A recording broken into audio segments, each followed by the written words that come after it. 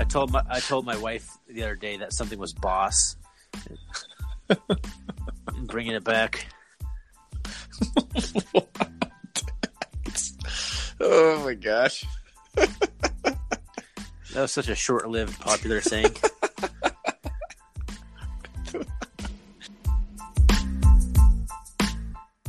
Welcome back, everybody, to the R&R CatCast, season-ending edition. I myself am Ryan, joined by my co-host, as always, and my good buddy, Ryan. How you doing today? I'm good. Yourself?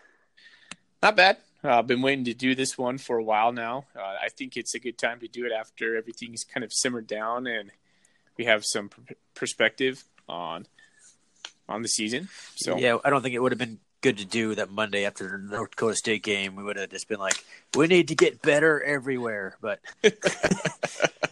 now that we've had some time to think about it, it's not quite so bad. No, quite optimistic in my mind, but we'll get to that. But to get us going, we always start with what we're drinking for tonight. I'll let you go first, Thorny. Well, I'm still working my way through my Montana stock I brought back with me. I'm working on some Bayern Amber. It's pretty good. I like amber. I mean, you can't go wrong with ambers, really. So I like it. That's the standard. Yeah, that's been out for a long time. It's a great beer. So yep. Tip of the cap to you there, sir. I going with a Miller Lite in a koozie. Classic Foley. Yep. My wife had a pumpkin ale in the fridge. I didn't know it was a pumpkin ale. I grabbed it and I immediately put it back. And I was like, what else do I have in here? Read around, and I found cold Miller Lite in the back. So here we go. It's like that meme that's going around from The Simpsons where the grandpa walks into the bar, sees Bart sitting right there, and just like grabs his hat and walks right back out. It's pretty much you with that beer right there. Yeah, pretty much. She had some sort of like, I don't know if your wife ever has these. She had like a jewelry party, and it was a whole bunch of girls that got kicked out last Friday, and I was, glad to do so.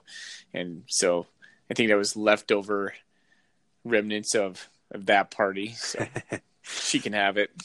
Sounds exactly like the kind of beer that would happen at that kind of party. Pretty much. Yep. So, Thorny, give us kind of a rundown on what we're going to talk about tonight, just kind of a game plan. I mean, we're just going to hit – the original plan was to kind of talk about some news. We would assume that there would be some recruiting news, maybe a coaching carousel, a Jeff Choate press conference. Hey, hello. But, yeah, pretty much nothing from anywhere. There's been a little bit of recruiting news, really enough to really talk about, I guess, but we're going to talk a little bit about just how we felt about the season overall, kind of talk a little bit about the offensive coordinator, defensive coordinator. We won't go too much more in depth with the coaching than that. Maybe just our general feelings on Choate, I imagine, as well. Just kind of see how we measured up this year and just talk about how we felt. I mean, just basically, just an easy recap show with no real game plan. We never really have much of a game plan, just a general guideline, and we just go all over the place. And that's kind of what I assume that's what's going to happen here. I just said all those things, so probably none of them will happen. Our podcast seems like a broken play most of the time. We seem to have some sort of we break the huddle with a plan, but it never goes according to plan. Sometimes we get back to the line of scrimmage. Sometimes we score a touchdown. There you go. So. Well, the first thing I want to do is just kind of give a shout out to the senior class. We had a really good senior class that stuck it out. I think they're all 4-year guys, right? I don't think there's any transfer. I mean, I guess Dre Jackson is on the roster as a senior. I don't know if he even played this year, if he was on the team, or if he graduated. No idea. If you did, congratulations. Other than that, I guess Alex Neal was a transfer technically. Because he came from UNLV. So we had Alex Neal at center, Connor Sullivan, good old Ennis, Montana, stud tight end, Curtis Amos. Just loved watching him wreck people this year. One of the best blocking tight ends I've seen in a while. Grant Collins gave it his all his entire career, just fought through everything. Jabari Johnson didn't even get to play his senior season because he tore his ACL, which is a bummer because he would have been a huge target for an inaccurate quarterback. John D'Agostino, he was kind of hurt most of the year, wasn't he? On and off. Yeah. But kudos to him for sticking around his entire career. Tucker Yates, probably the most memorable play of the season, if not the century. The stuff. The early century, the stuff. Tyrone no, one of the guys just got better and better as his career went on. Just became just this complete wrecking machine in his senior year. Wilson brought an unheralded 265-pound quote tight end, quote lineman, and Zach Wright, who just quietly had himself like a really solid Bobcat career. He started all 4 years, didn't he? Or had some significant time out of 4 years. He played a lot of football, and he just quietly just held it down when things were going wrong. He was just always there making plays in the middle. So he was one of our best players when Choate first came here. He was never really big enough. He's only 265 as a senior. He played at like 240 or 250. I feel like for his first couple of years on that D line, but interior D line. But he had a good career, and I just wanted to give a shout out to all the seniors and congratulate them on their careers here, and good luck in the rest of your life. Things are much more important than football. Yeah. Isn't that the truth? Do you have a favorite senior out of that group? You can make me pick favorites. Well, I mean, how can you not pick Tucker Yates from that list, I guess? Mine is not Tucker. Mine's Curtis Amos. Curtis Amos. I mean, that's another good choice there. I was almost going to say Alex Neal because it's not easy to find a consistent center for that long. So, yeah, I'd have to go Tucker Yates, though. I mean, you got to love the wrestler from Colstrip with the crazy frizzy hair sticking out the back of his helmet. Yeah. Plus, he's got a good story. The stuff, regardless of the stuff, it was just fun watching him play. He was our best playmaking lineman for pretty much his whole career here. Well, I didn't know he grew up a Grizz fan, and basically the Grizz snubbed him, and so comes to Montana State and must have played with a chip on his shoulder his whole career. So that's really cool to hear that. Yep. So, all right. Congrats, senior. Yeah. So the other thing we're going to talk about was some news. Really, the only news of note, it would be, I guess, the recruit that didn't happen. Gresh Jensen headed to Texas State. What are your thoughts on that, if you have any? Yeah, I thought it was a little anticlimactic. But, when Bob Stitt got in the fold over at Texas State, that's a strong pull. Him and Gresh, I mean, by all accounts, had a really good relationship. And so I knew that was going to be tough to sway him. I thought he might have wanted to have, kind of like a revenge tour. Yeah. A little bit. And I was hoping for that. I was going to, I was rooting for him to come here and battle it out with Rovig and Bowman next year. But just not to be. And, we can play the what-if game, but he would definitely been a big headliner throughout the season if that was the case. But you know what? It's not going to happen. And so good luck, Gresh, and hope Texas treats you well. Yeah, that's pretty much how I feel. Like, I'm happy for the kid. He's going to go play some FBS football. It's interesting that, Texas State, I was just kind of looking at them because I remember they were FCS not that long ago. And, they only averaged like 13,500 fans a game last year. I mean, didn't one of our coaches go head coach over there? Brandon North? Did we have a Brandon North as a coach? Yeah. Yeah, I think Brandon North was a coach. I don't think he became a head coach anywhere. The only guy I can remember going straight from head coaching after being on the staff was the Jim Savoda.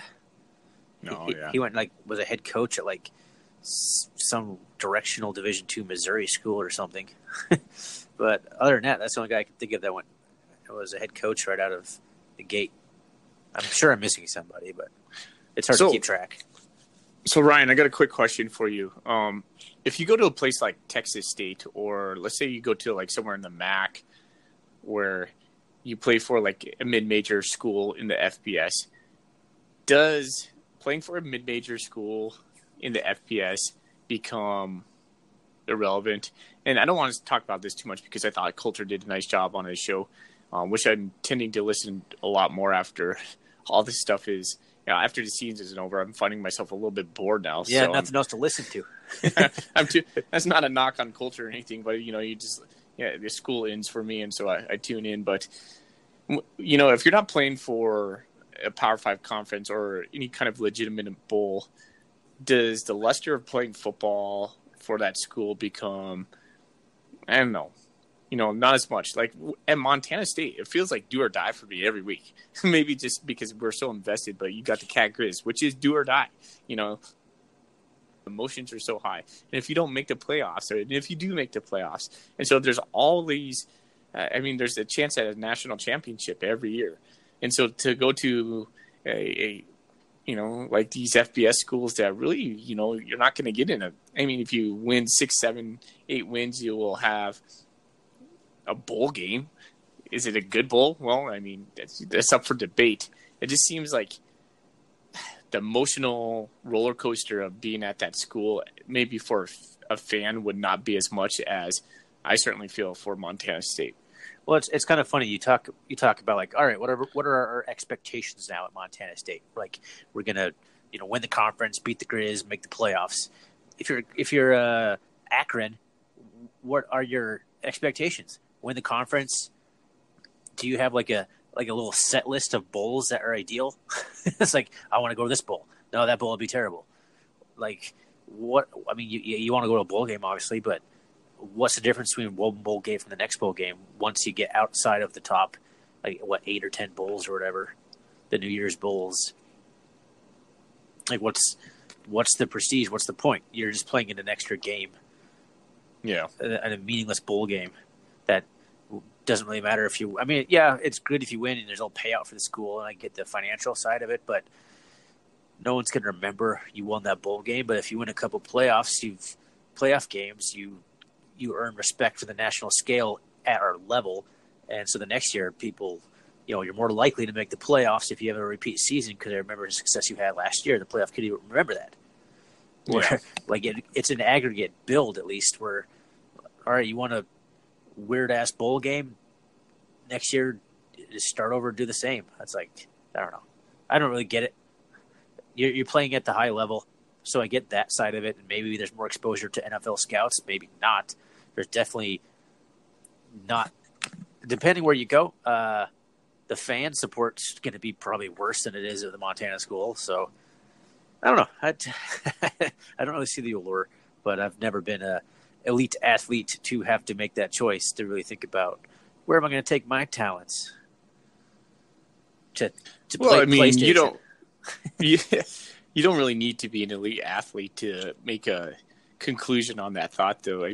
For me, it'd be clear. You would go to a Montana school, go to Montana State or University of Montana or somewhere like Eastern Washington that can compete for national championship, and let it go. So, but I don't know. I've always thought that it'd be easier in a way. It'd be almost easier to be a fan of one of these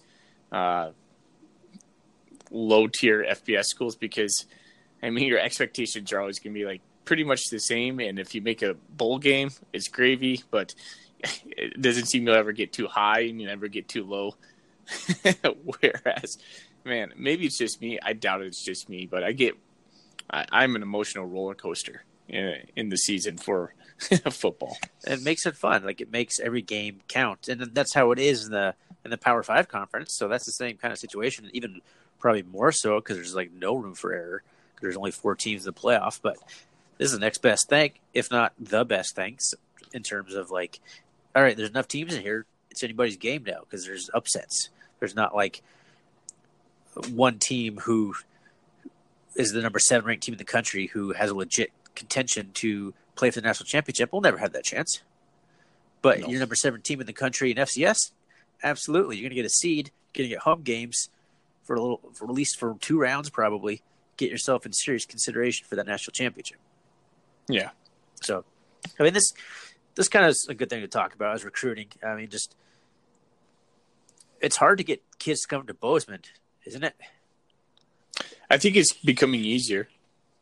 Bozeman's getting a ton of attention nationally just through its efforts with just marketing. So I feel like Bozeman's a known quantity now, much different than when we went to school back in the early 2000s.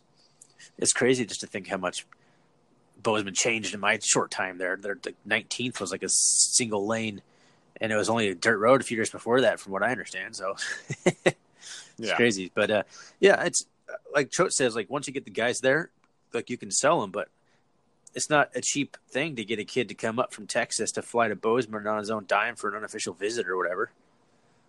No, it's just not. So that's a hard thing to battle. Like, it was interesting to hear him talk about North Dakota State. I never really thought about it. I was like, Fargo, but Fargo's not that far from Minneapolis. So you can get those kids to just drive over for a couple hours. And there's a ton of football in that region. Whereas around us, like, Montana is the best high school football state pretty much in the radius.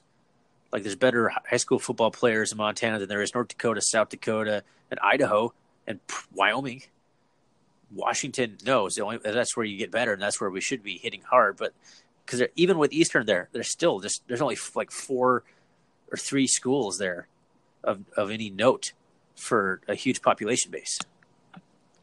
Mm-hmm. So I'm glad that CUS getting back to that pipeline. I mean, Isaiah Fonze, kid's a stud. So but yeah, I mean, like Idaho, like they don't produce, like they're going to produce some guys now and again, but they got a couple big schools there too. They got 3 schools.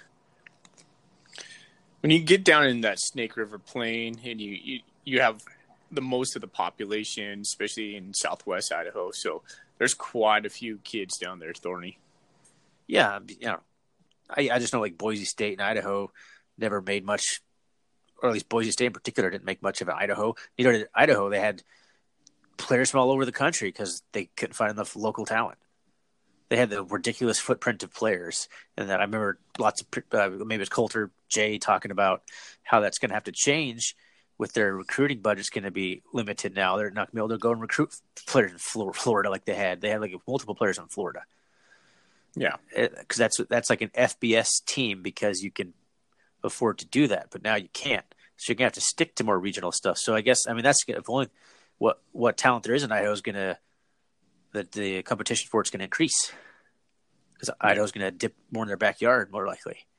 So it's hard to find talent in a drivable area. You pretty much have to fly everybody in, and it's not cheap to fly to Bozeman. No.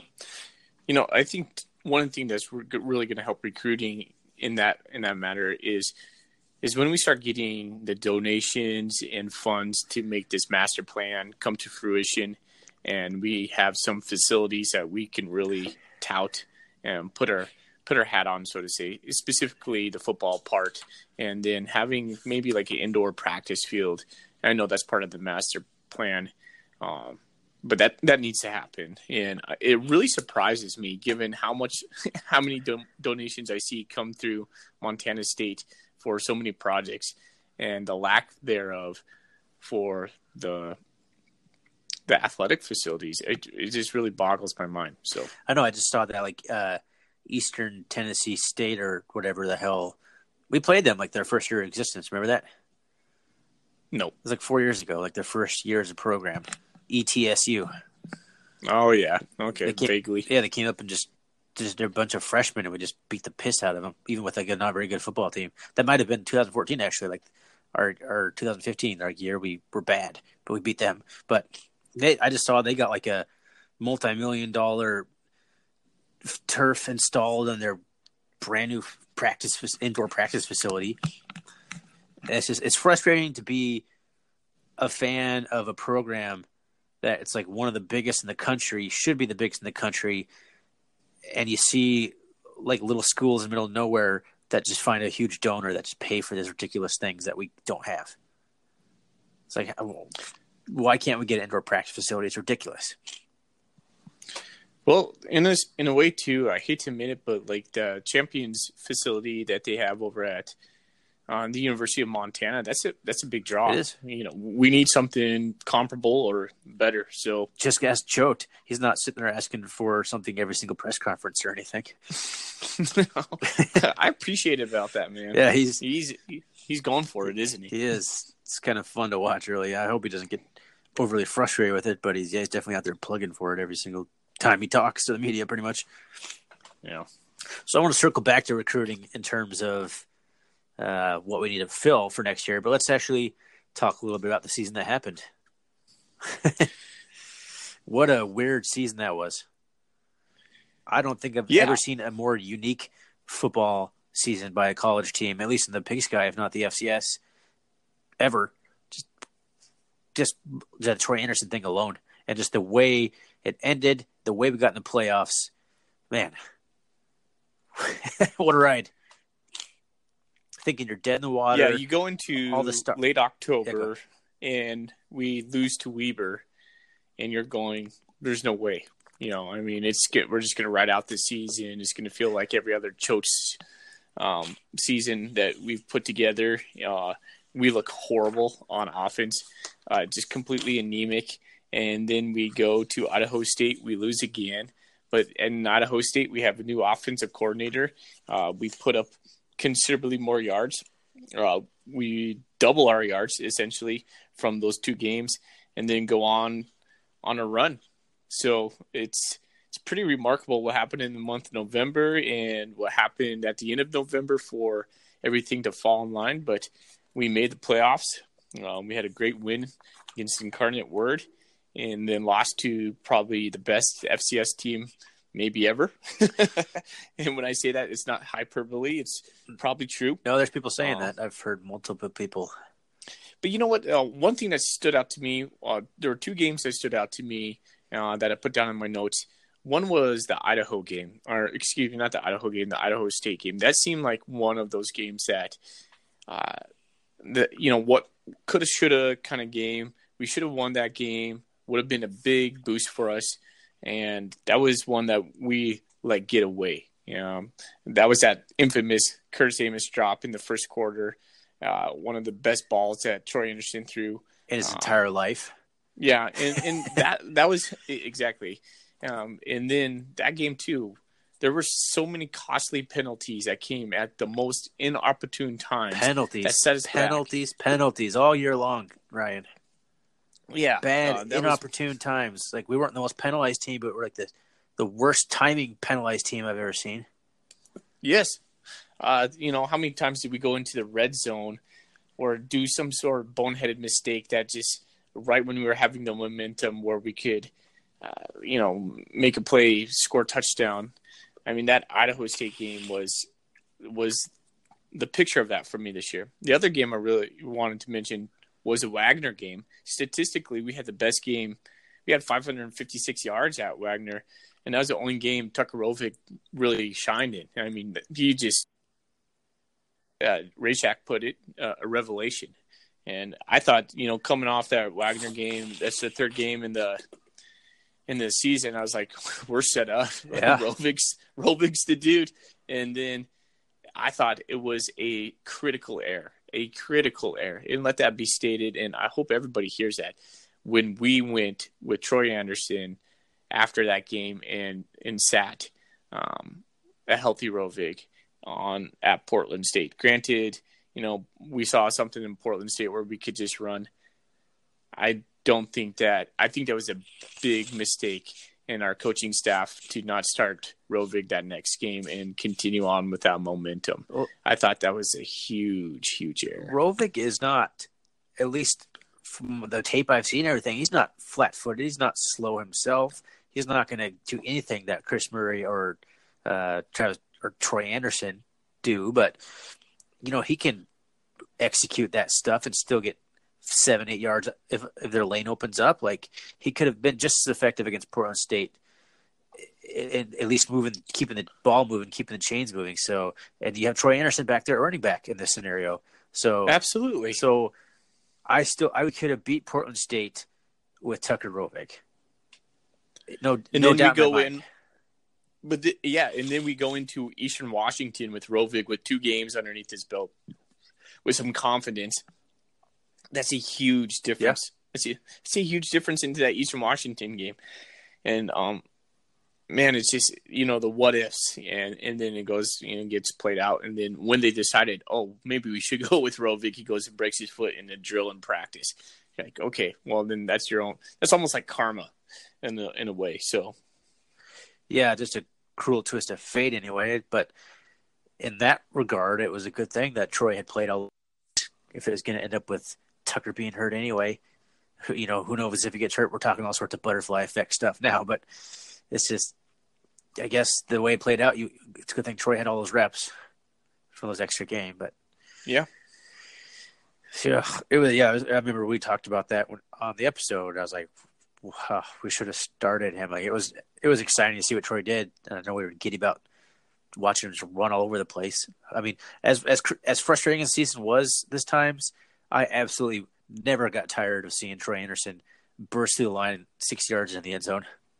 No, that was exciting every time, and every time I was just like, yes, here we go again. Just like, hells yeah.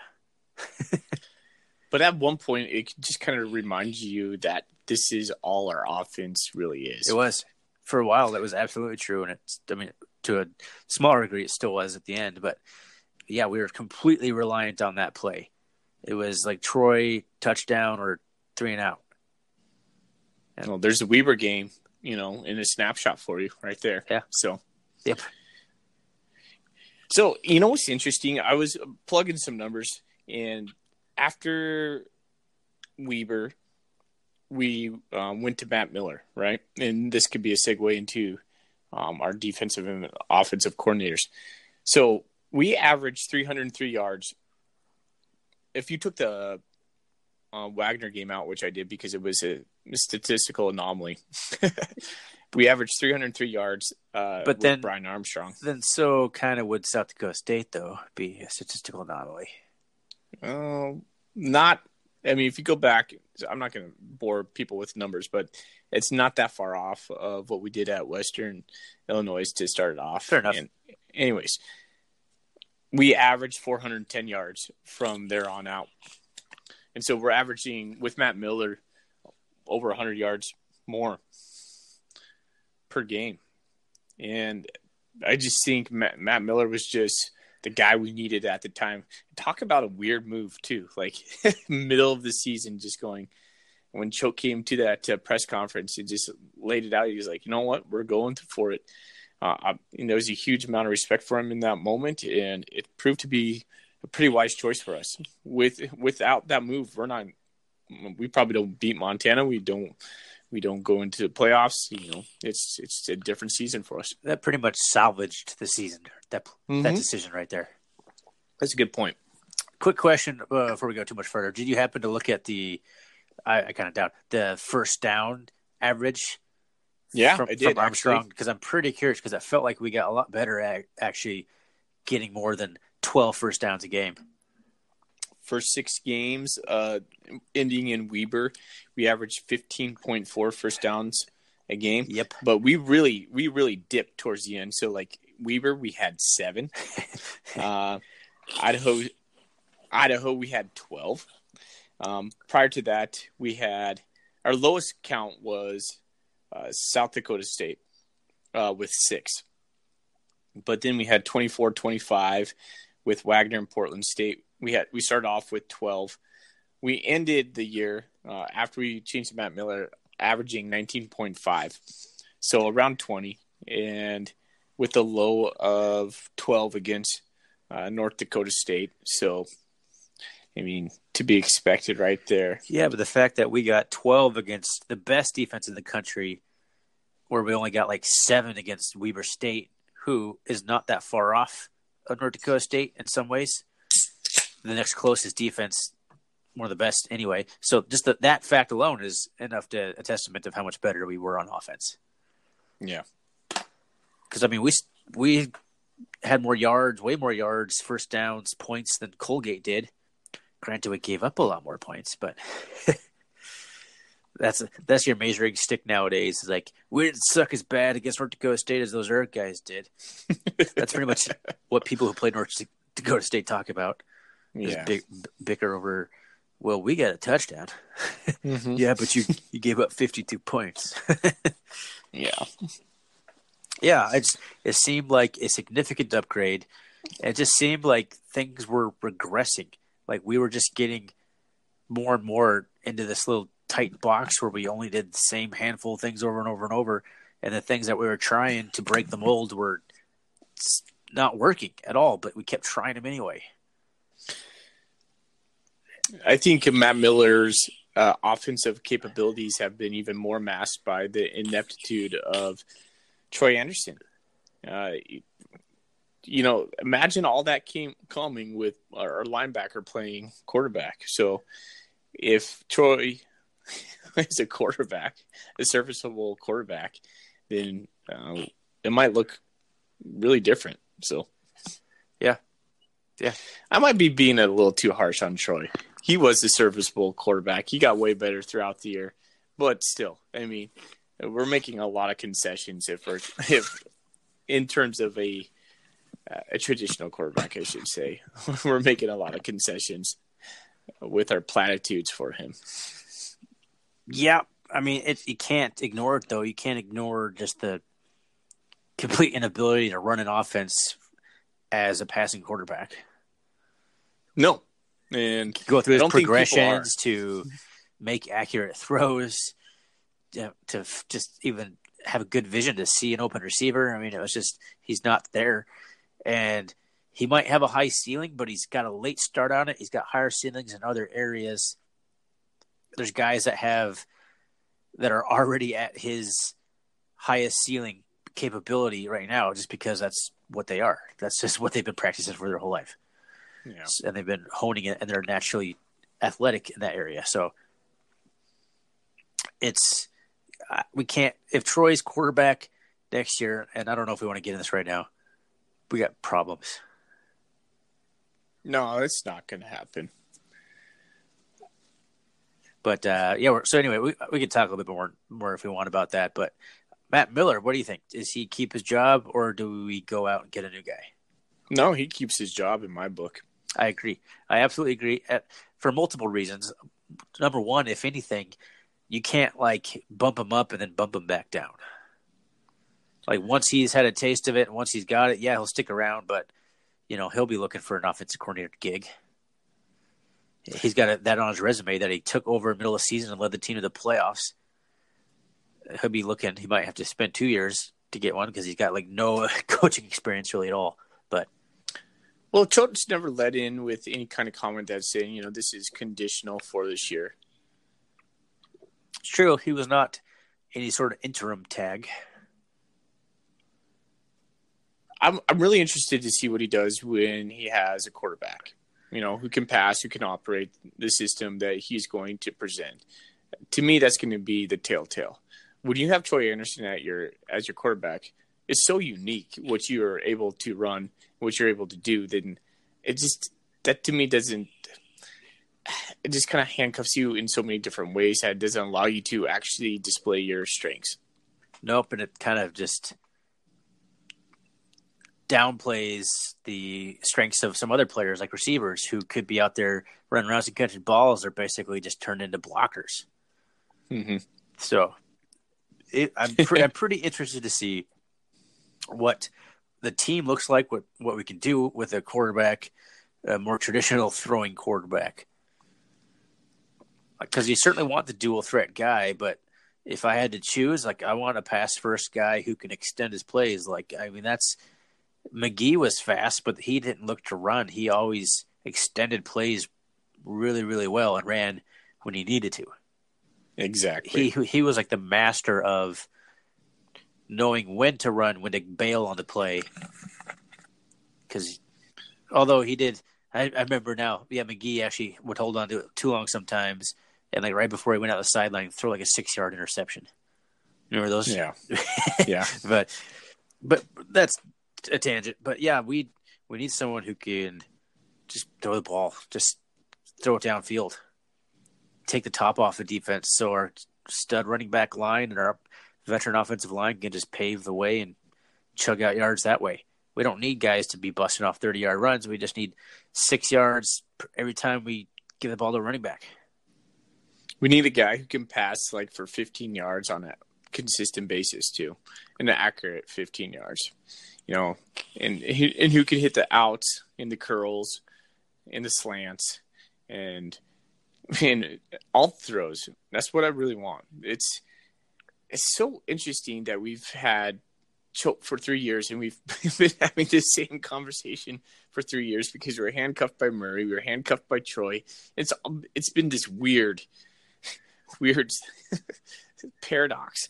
I mean, I remembered, I can't remember what episode it was. You laid out the history of our quarterbacks in such great detail, and then just like, oh my gosh, that really just happened.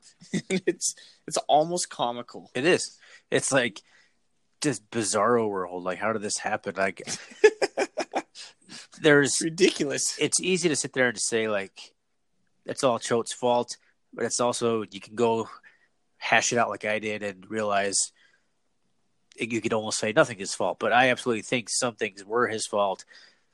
That he should have made some moves to bolster the reserves a few times when he didn't, and trusted with what he had. That just all fell apart on him. But I think he's got to see now that this is priority number 1, 2, and 3 right now. Yeah. Get a guy, get a quarterback, get a quarterback, get a quarterback. We're not going to have any better season than we did if we don't. Like that, right. This is our cap with the Troy Anderson offense, with the Chris Murray offense, with the running back playing quarterback offense. Can we close that book on that type of offense? That's what I'm hoping for. That's a hope of mine for next season. Is that chapter, not even that chapter, that book has been written. It's put on the shelf now. I would love for that to happen. I thought it was going to happen after Wagner. I was giddy. Go listen to that podcast. I was on cloud 9. Nope.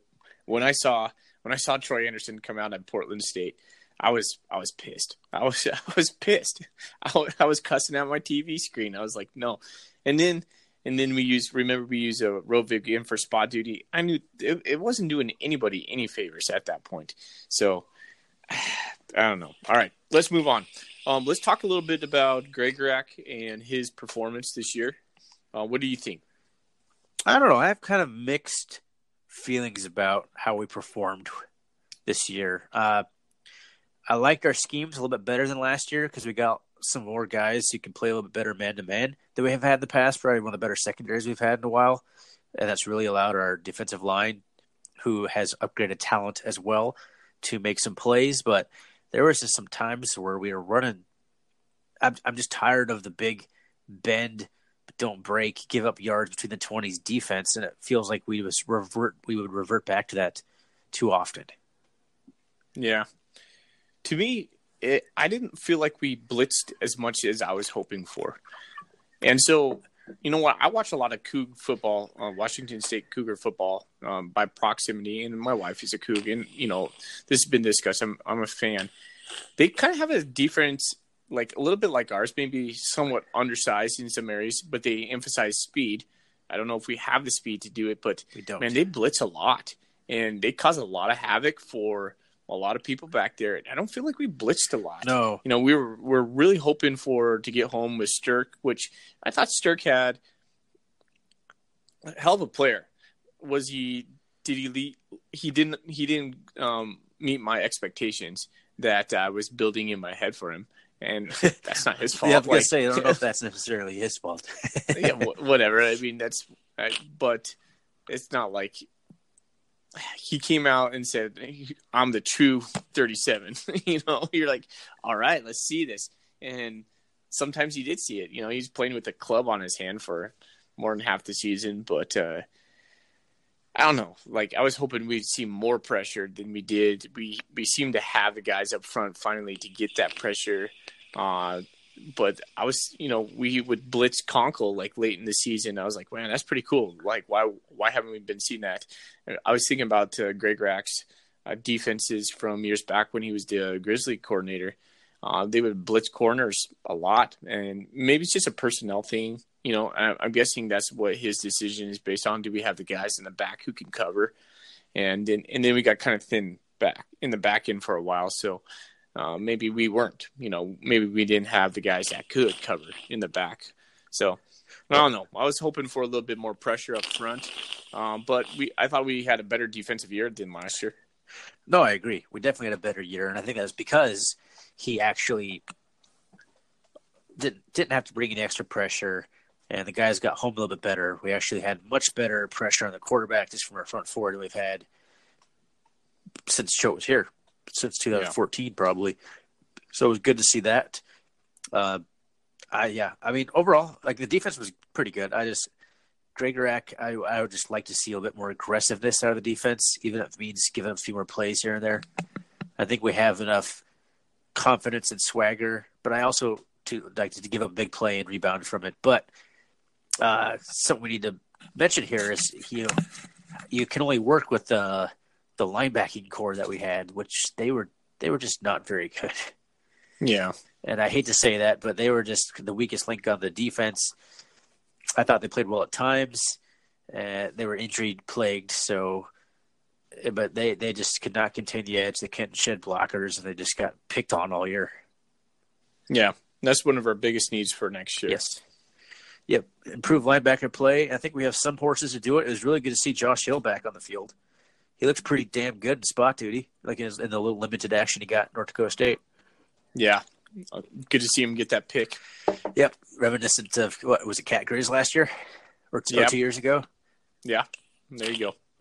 So I think he's just a solid guy. He just knows where to be, and he's that kind of guy that gets everybody lined up. Yeah, you need that guy. Yeah, absolutely. You need a couple of them. You need one in the very back end, and you need a guy in the middle too.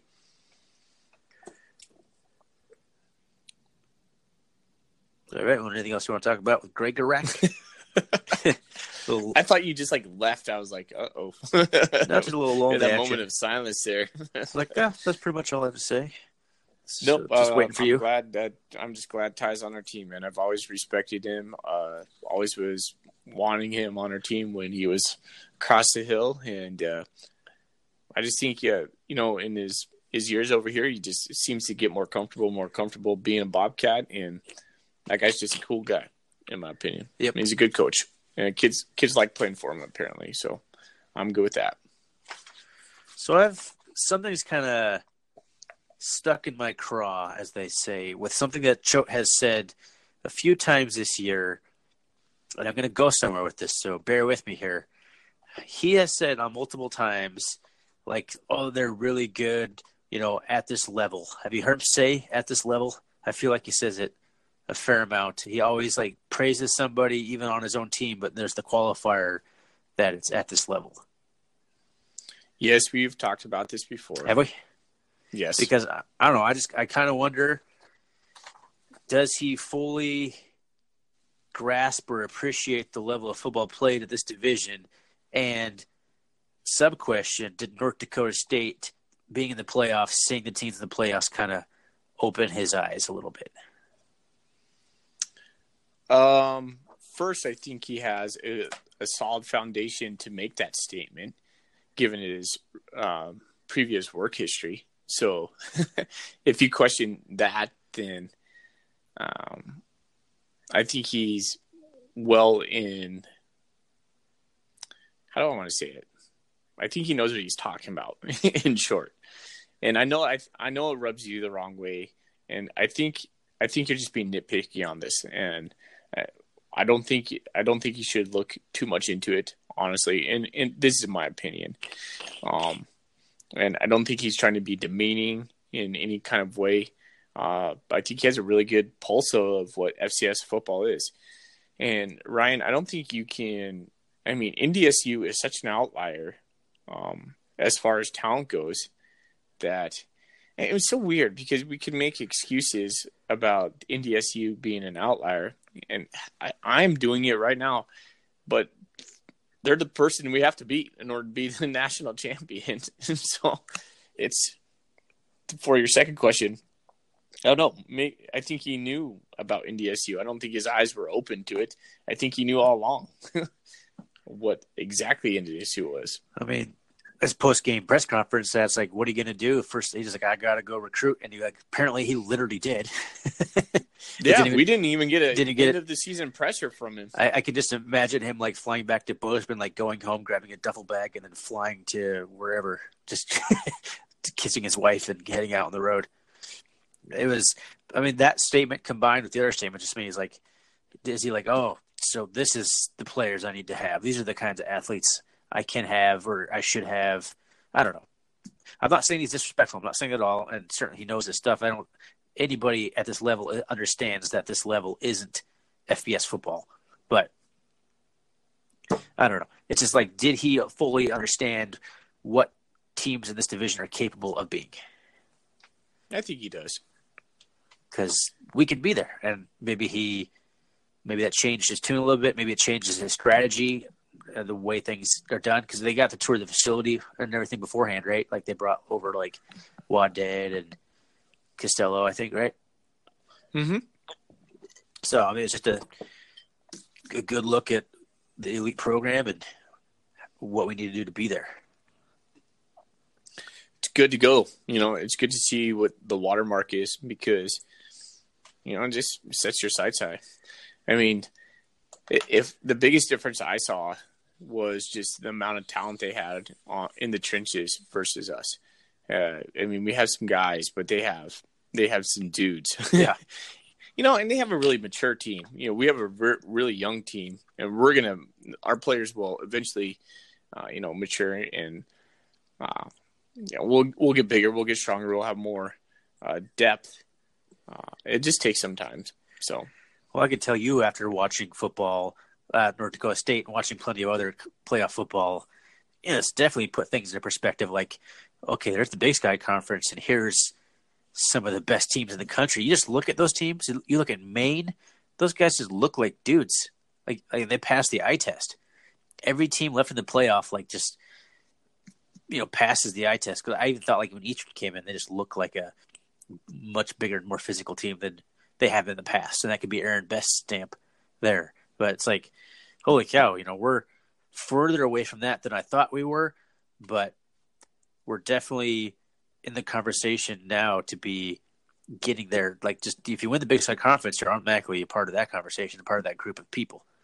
And so first step first, win the conference, but you can just kind of see the athletes and the teams and the speed that some of those other teams possess, and you just like, we aren't there yet. No, we just don't have that senior laden squad yet, though, that has developed and matured into the bodies and into the team.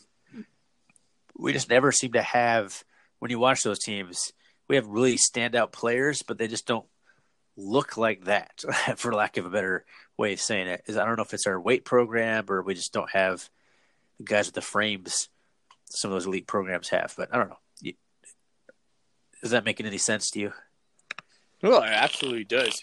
I watched that Weber State Maine game, and man, that was just a violent game to watch. Those were just big guys going at each other.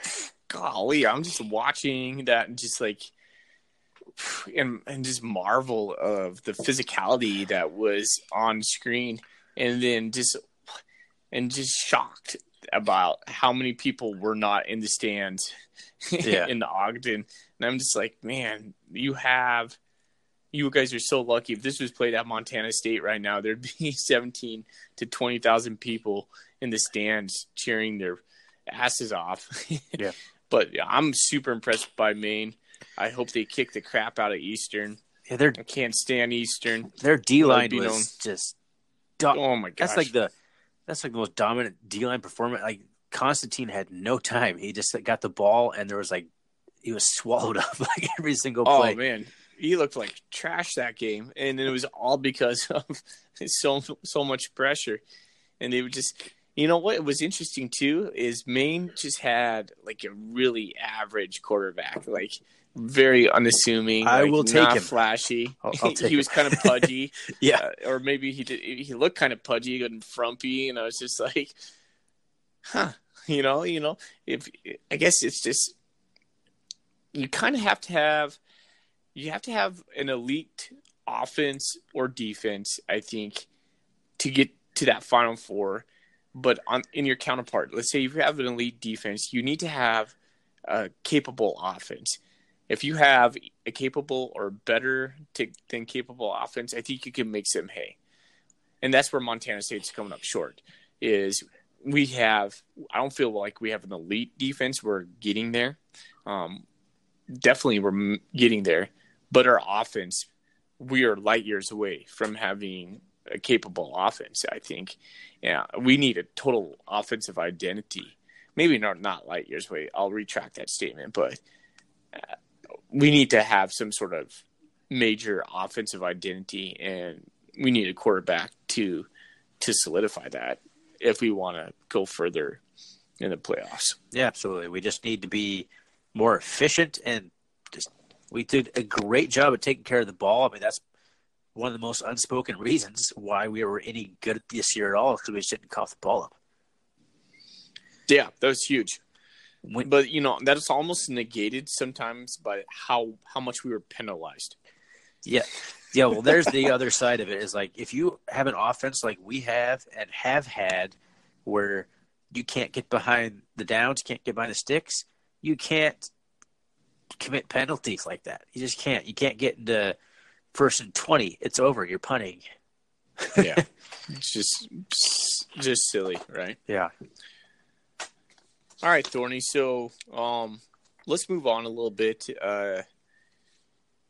What do you want to talk about, like, to kind of wrap this up in the next couple things you want to say? Well, I mean, I was going to maybe do a position by position. That's not a quick couple thing, but maybe we could talk about a little bit about, I guess, gloss over them real quick. No, you know what, Thorny? Let's save that. I'll save that for signing day or something. Yeah, we'll put something else out. And I was thinking maybe we could. Well, let's talk later about that. But let's. I was talking about. I really kind of wanted to talk about kind of what we need going forward. I mean, we've alluded to it tangentially here, but let's identify a couple of needs you and I think Montana State has to have in order to take those next steps. Well, quarterback. Yes. Okay. So let's just gloss over that. So I had a little list here that I didn't put a ton of thought into as I should have. But my thing I have number 2 on here is just linebacker play. Mm-hmm. Just better play from linebackers. Just containing the edge. Need some more speed. We don't need size necessarily. That would be great. But first and foremost, we need speed. And they just need to tackle. They need to shed blockers and make plays. Yeah, we don't have any guys who blow up the play behind the line of scrimmage like a Mac Bicknell did, or like a Jody Owens or Alex Singleton. Like those just line and line of guys that would just fly in the backfield and just wrap a guy down and just fling him to the ground. We don't. None of those guys do that. So we need someone who can do that. The next thing I have is replacing the 3 studs on the defensive line that we're losing to graduation. That's going to be hard. It's going to be hard. We have some guys I think are certainly capable of doing that, but that would be the third thing. And then I actually had penalties would be a good one. I have that in my head now, but the other one I had was I think actually our offensive line needs to play a little better. They're a young group. I think they will. To me, a lot of those guys got shuffled this year, and there was some – I think some of those guys were playing out of position. And, yes, I agree. And that's really hard to do on the offensive line, from what I understand. And so, but with a year underneath their belt, I think they're only going to get better. But, losing Alex Neal at center is going to be huge. Are we going to move Connor Wood over there? Is he going to be our next? I think Zach Wright will be the next center. Zach Wright. Okay. And he played that in Meridian, I believe. Yeah. Is that where he went to school? I think so. Yeah, that was his position. I think that's what he was recruited for. He has kind of like Mac Bicknell, kind of a hearing impediment, as I understand. Okay. So it makes it interesting as a center if you can't hear the cadence real well. Yeah, but that will have to get dialed in. But there's ways around that. But yeah, I mean that's just in general. I thought their run blocking could have been better, but it's hard to run block against a stacked box. So yeah. Like they didn't have any blown assignments. I thought they were like technically sound. They just need to get like stronger. They just need to move people. They just need just to move men. That's what they need to do. Well, I think you'll see more of that when we can have a traditional offense, or not maybe a traditional offense, but someone where you're just not stacking 8, 7 guys in the box, 6 people in the box, and trying to plow down Troy Anderson in the backfield. So, I mean, they were definitely like a top 4 or 5 unit in the Big Sky Conference, but you could tell when they got to a team that had elite front 7, they were just outmatched. yeah. So I think that talent is there. They just need to keep working at it, get the weight room, and just keep plugging away. Yeah. One of the things that I wrote down that I think we need to work on next year is our kickoff scheme coverage. Yeah, that was bad. Gosh, we continue to, for some reason, kick it short to that 15, 10-yard line, and then they would always come out to the 35. And I was blown away by how much yards we gave away in the kickoff. I don't understand that strategy where we're hoping to get them to fair catch everything. Oh, my gosh. And whether B.J. Armstrong is taking that all on himself or Choate, who's supposed to be some, special teams savant, I'm not seeing it, man. And Tristan Bailey, he kind of was very shaky at the very end of the year, so he had some kicking woes at the end of the year. He started off very strong, won the Western Illinois game for us. But, man, we've been largely inconsistent in our special team play. Except for Padmos. Gosh, man, he won some games for us, for sure. Like when you have a team that's just struggling to move the ball, pinning their team inside their own 10-yard line is a good way to just stem the tide. We've talked about that. So it's definitely good point. He just kept the Wolves at bay like all year long until we could wear teams down and do our thing in the fourth quarter. Man, what a weird year. It's a one for the history, that's for sure. We might be the first team in history to take a unanimous first team all conference quarterback and just say, "Nah, you're a linebacker now." And nothing would make me more happy. And nobody would be upset about it. Yeah. That's the funny thing. Is like, well, good job. It's really awesome that you're good enough to get that award. Now go play linebacker, would you? Thank you for your service. Now go wreck dudes at linebacker. That would solve a lot of our linebacker woes. That would solve, it's easy to say that because you don't actually know if he's a good linebacker. He has every single physical tool you would ever want. But is his instinct there? Is his ability to read an offense? I mean, that's all stuff that takes coaching, and he hasn't had ability to be coached because he keeps doing our stuff. But I don't think it'd take him long to get it. No, I don't. I think it would take a spring camp and a fall camp, and he's pretty much all conference material day one next year. He's a one rep kind of guy. Yeah, that's right. Yeah, I forgot about that. But yeah, that's talk about speed and size and everything you want. Like the fastest linebacker in the league, in the country. Maybe. I'd love to see him on a blitz, just wrecking shop and getting a fumble and just out sprinting everybody. That's the kind of Troy Anderson touchdown I want to see. And then just do his aw shucks celebration. I loved when he gave the quiet sign to the Washington. That's like the most trash talk he's done in his entire life. I was like, holy cow, look at Troy go. I know. It's like he's feeling it. Troy Anderson throwing some shade. Don't see that ever. Oh, no. He just gets the ball back to the ref and just like shrugs his shoulder like, oh, gosh, I scored a touchdown.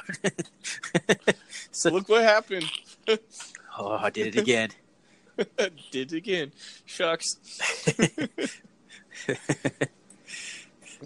Well, yeah. I did have a couple of fun things I wanted to go over with. All right, let's wrap that up with those. I'm pretty sure I know the answer to this. What was your favorite moment of the season? Ooh. Two stand out. One really obvious. Beating the Grizzlies. That just stood out to me. No, 3 of them stand out. Okay. One, let's just get past beating the Grizzlies because I went absolutely insane. As crazy, right? The 2 others you probably won't remember. One was, I'm going to go back to the Wagner game. Right before half, I believe it was right before half, Rovig drops a dime to Kevin Cassis in the back of the end zone right in front of the goal post.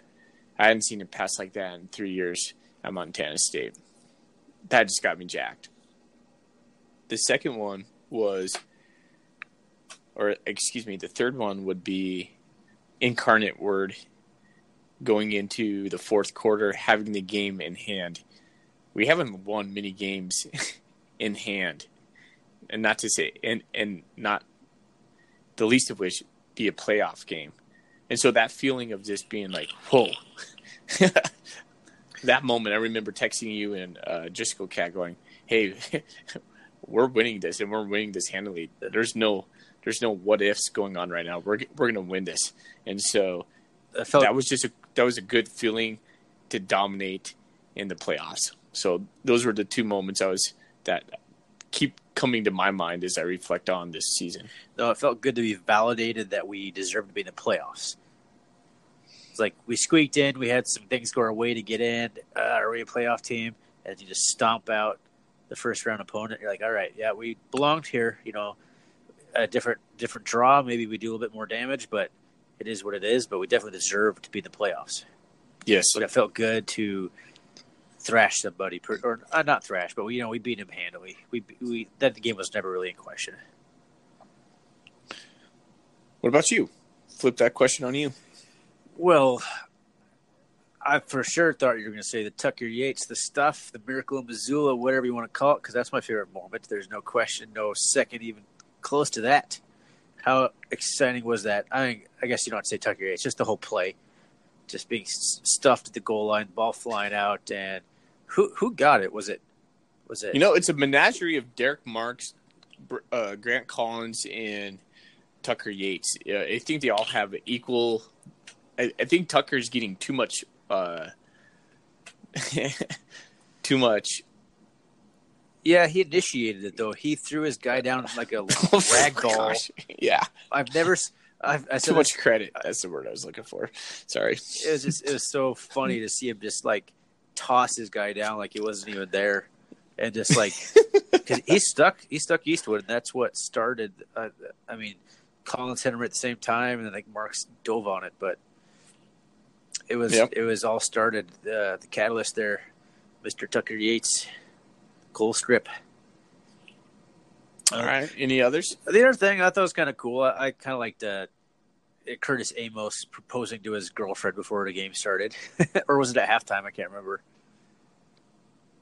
It's weird. I thought it was after the game. So I thought it was before the game. I'm pretty sure it's before the game. But there you go. It's always fun to see that kind of stuff. I mean, there's no other big play sticks out.